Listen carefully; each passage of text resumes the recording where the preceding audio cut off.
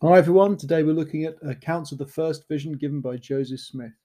Whether you're listening to this before or after lesson, hopefully it will give you a bit more information than what we're able to cover in the time we have in our lesson together.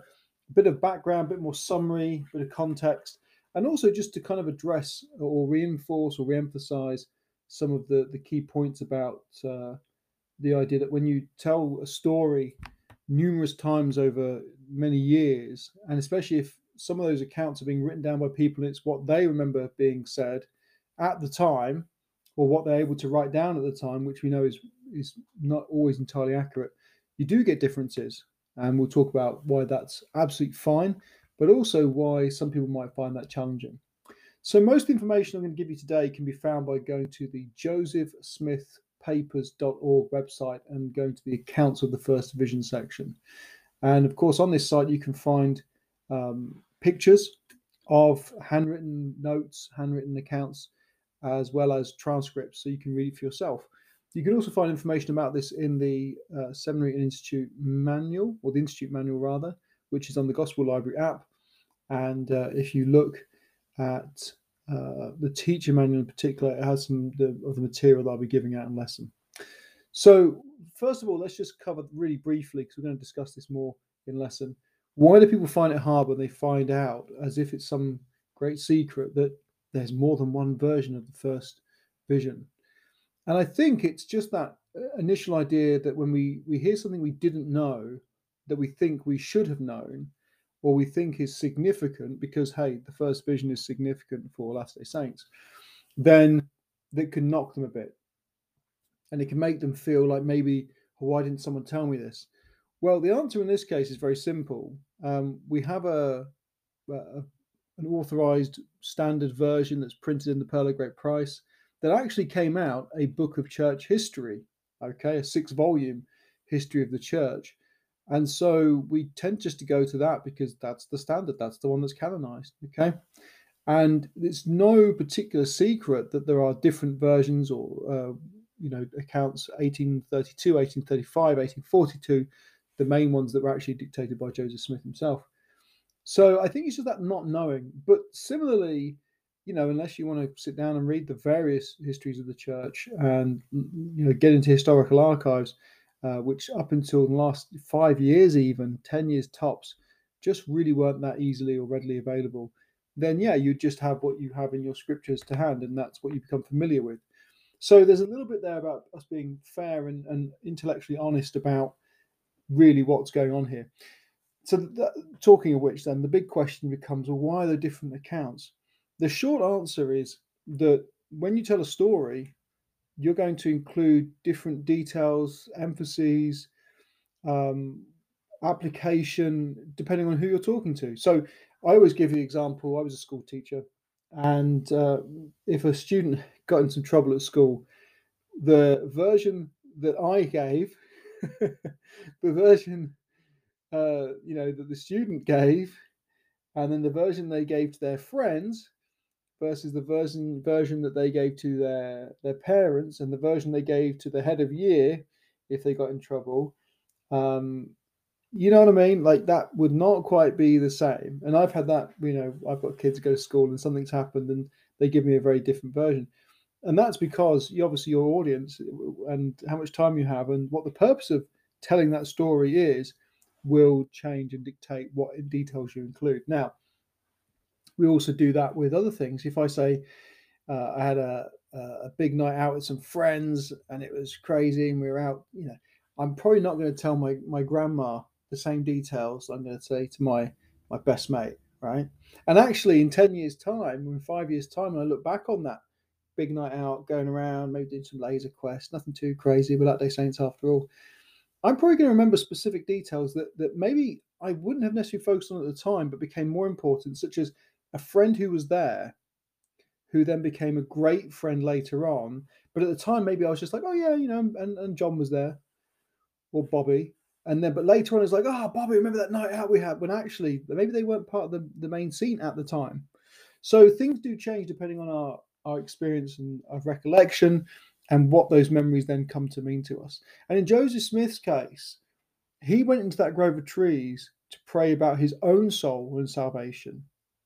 Okay, he didn't go in there with some master plan to take over the Christian world, or anything like that. He was just praying, where do I stand with you, God? Because I'm partial to, a particular branch of particular Christianity, but I'm not sure it's right. What shall I do? And actually, is my soul in danger if I get baptized in the wrong church? Right? Those kind of questions. So later on, as he becomes called the prophet and establishes the church in 1830, and then when he's telling the first vision story, actually what's more important for the people, the thing that stands out amongst all the many things that were said, maybe it's not about him anymore. And so maybe especially when it comes to a history of the church, his prayer in that grove was important for the history of the church from the perspective of setting the church apart, or the idea of setting up the church, which even then again wasn't particularly stated as you will now go and set the church up, but just you'll be an instrument, right? So it had a different meaning for his audience than what it did when he was just that 14-year-old boy who went out to pray for his own soul. So over a period of many years and with different audiences and reflecting on what the actual significance of that event was, what he would say to different people when they asked him might be slightly different. It would be different for a member of the church versus a non-member of the church, because again, he's trying to impress upon them a particular point. Okay, so that's fundamentally the reason why you have some subtle differences. Ultimately, what we have is the history of the church, or a portion of it within the Pearl of Great Price. And there are three then other accounts that we might then include as being recorded by Joseph Smith or under his direction. In other words, he dictated them. And so they're pretty accurate in terms of what he said. There's not likely to be many errors. There might be the odd word here or there. If you ever try to write something down when someone's speaking at normal speaking speed, there will inevitably be a couple of minor errors, but generally pretty accurate. So the first then was in the summer of 1832, and it's the earliest and most personal account, and the only one that includes Joseph Smith's own handwriting, which again you can see on josephsmithpapers.org. And it's a couple of bits from this I'll quote. He says, I cried unto the Lord for mercy, for there was none else to whom I could go and obtain mercy. And the Lord heard my cry in the wilderness. So again, this is very personal, and it's about a young boy. He says, my soul was filled with love. Lovely. And that was very much a personal thing. So that's Joseph Smith kind of reciting his history there. Okay. And then you get another one, which is a journal entry, November 9 to 11, 9th to 11th, 1835. So this is some 3 years later. And he's writing about his experiences. And his description was written down by Warren Parrish. And he was describing this to a visitor at his home in Kirtland, right? And it was then later copied into Joseph Smith's journal. There is a lightly edited copy of the same account as well, included in a history. But nonetheless, it's somebody explaining to a visitor. Okay, a little bit shorter, because the visitor doesn't need to know all the ins and outs of everything there, so he doesn't have a great amount of context. And so he says, and I'll read the whole thing because it's quite short. It says, I called on the Lord in mighty prayer. A pillar of fire appeared above my head. It presently rested down upon me and filled me with joy unspeakable. A personage appeared in the midst of this pillar of flame, which was spread all around, and yet nothing consumed. Another personage soon appeared, like unto the first. He said unto me, thy sins are forgiven thee. He testified unto me that Jesus Christ is the Son of God. And I saw many angels in this vision. And what some of the people who are antagonistic towards the church would do is say, oh, that's different. Because in the Joseph Smith history in the Pearl of Great Price says, and two personages appeared. Well, actually, this count says the same thing. It just, they appeared, but this one says that one appeared after the other. They both appeared still. So I think the problem is when you try and split hairs like that, when you try and trick people up with their words, that's disingenuous. And I don't think it's fair or true to what the account is actually saying. Okay. In the Joseph Smith history, for the history of the church, the main thing is that God the Father and Jesus Christ appeared to young Joseph Smith. Right? That's the key message. And in this one, he just focuses on the joy that he feels, and his sins being forgiven. So again, that's a very personal thing, which if you're speaking to a visitor in your home, somebody who's interested in the church, maybe is interested in what the church is about, that personal message that you as an individual as well can receive forgiveness of your sins, that's a powerful message. Okay, that's a powerful message to give to another person one-to-one. And then you've got church history, March the 1st. It's called the Wentworth Letter. And there's a brief history of the church, which was prepared at the request of the Chicago newspaper editor. You think about also the Articles of Faith as part of this. Okay. And it's not known how much Joseph Smith was involved in writing this, but it was published with his signature. So it may have been that it says the account borrowed language from Orson Pratt. So in other words, somebody may have well written this for Joseph Smith, and he signed it and said, yeah, that's fine. But actually, it's somebody else preparing that, as you would do, especially in those times when you had scribes and people that were writing down things and writing things on your behalf. So again, there's some really minor differences, but more so an emphasis on the idea of different religious denominations and there not being one of them that was acknowledged by God as his church and kingdom. So it's about the audience, it's about the intention, it's about what the Wentworth Letter was trying to do, which was to show normal, ordinary members of the public what the church was about. And so you get a different emphasis. Now, there were some other accounts that were written by Joseph Smith's contemporaries. They wrote down what they either heard him say or what they recollected him saying. Orson Pratt being predominant amongst those. I think he was the first person to actually publish an account of Joseph Smith's first vision. That was in 1840. It was for a pamphlet in Scotland. So again, this is as a missionary tract, as a missionary tool in Scotland. He also writes in German in 1842, Ein Ruf aus der Wüste, which is a cry from the wilderness, and it was, of course, translated into German for this publication. And you can also get Levi Richards, who wrote in his own journal on the 11th of June 1843. There'd been a public church meeting, and Joseph Smith had spoken about his earliest vision. And of course, this gets included in the diary. Now, again, what we'll find is that people who are antagonistic towards the church will say, there's a different version of it. Well, if I actually get up in 5 different meetings and then tell a story from memory or just from speaking off the top of your head without any notes or reading verbatim, or even if you had written those notes for 5 different meetings, you would probably say slightly different things. You'd include details, you'd miss a few bits out, you'd emphasize certain things. So another version, or another account rather, comes from an interview with Joseph Smith by David Nye White for the Pittsburgh Weekly Gazette, a newspaper. It was published under the article heading "The Prairies, Joe Smith, the Temple, the Mormons, and so on."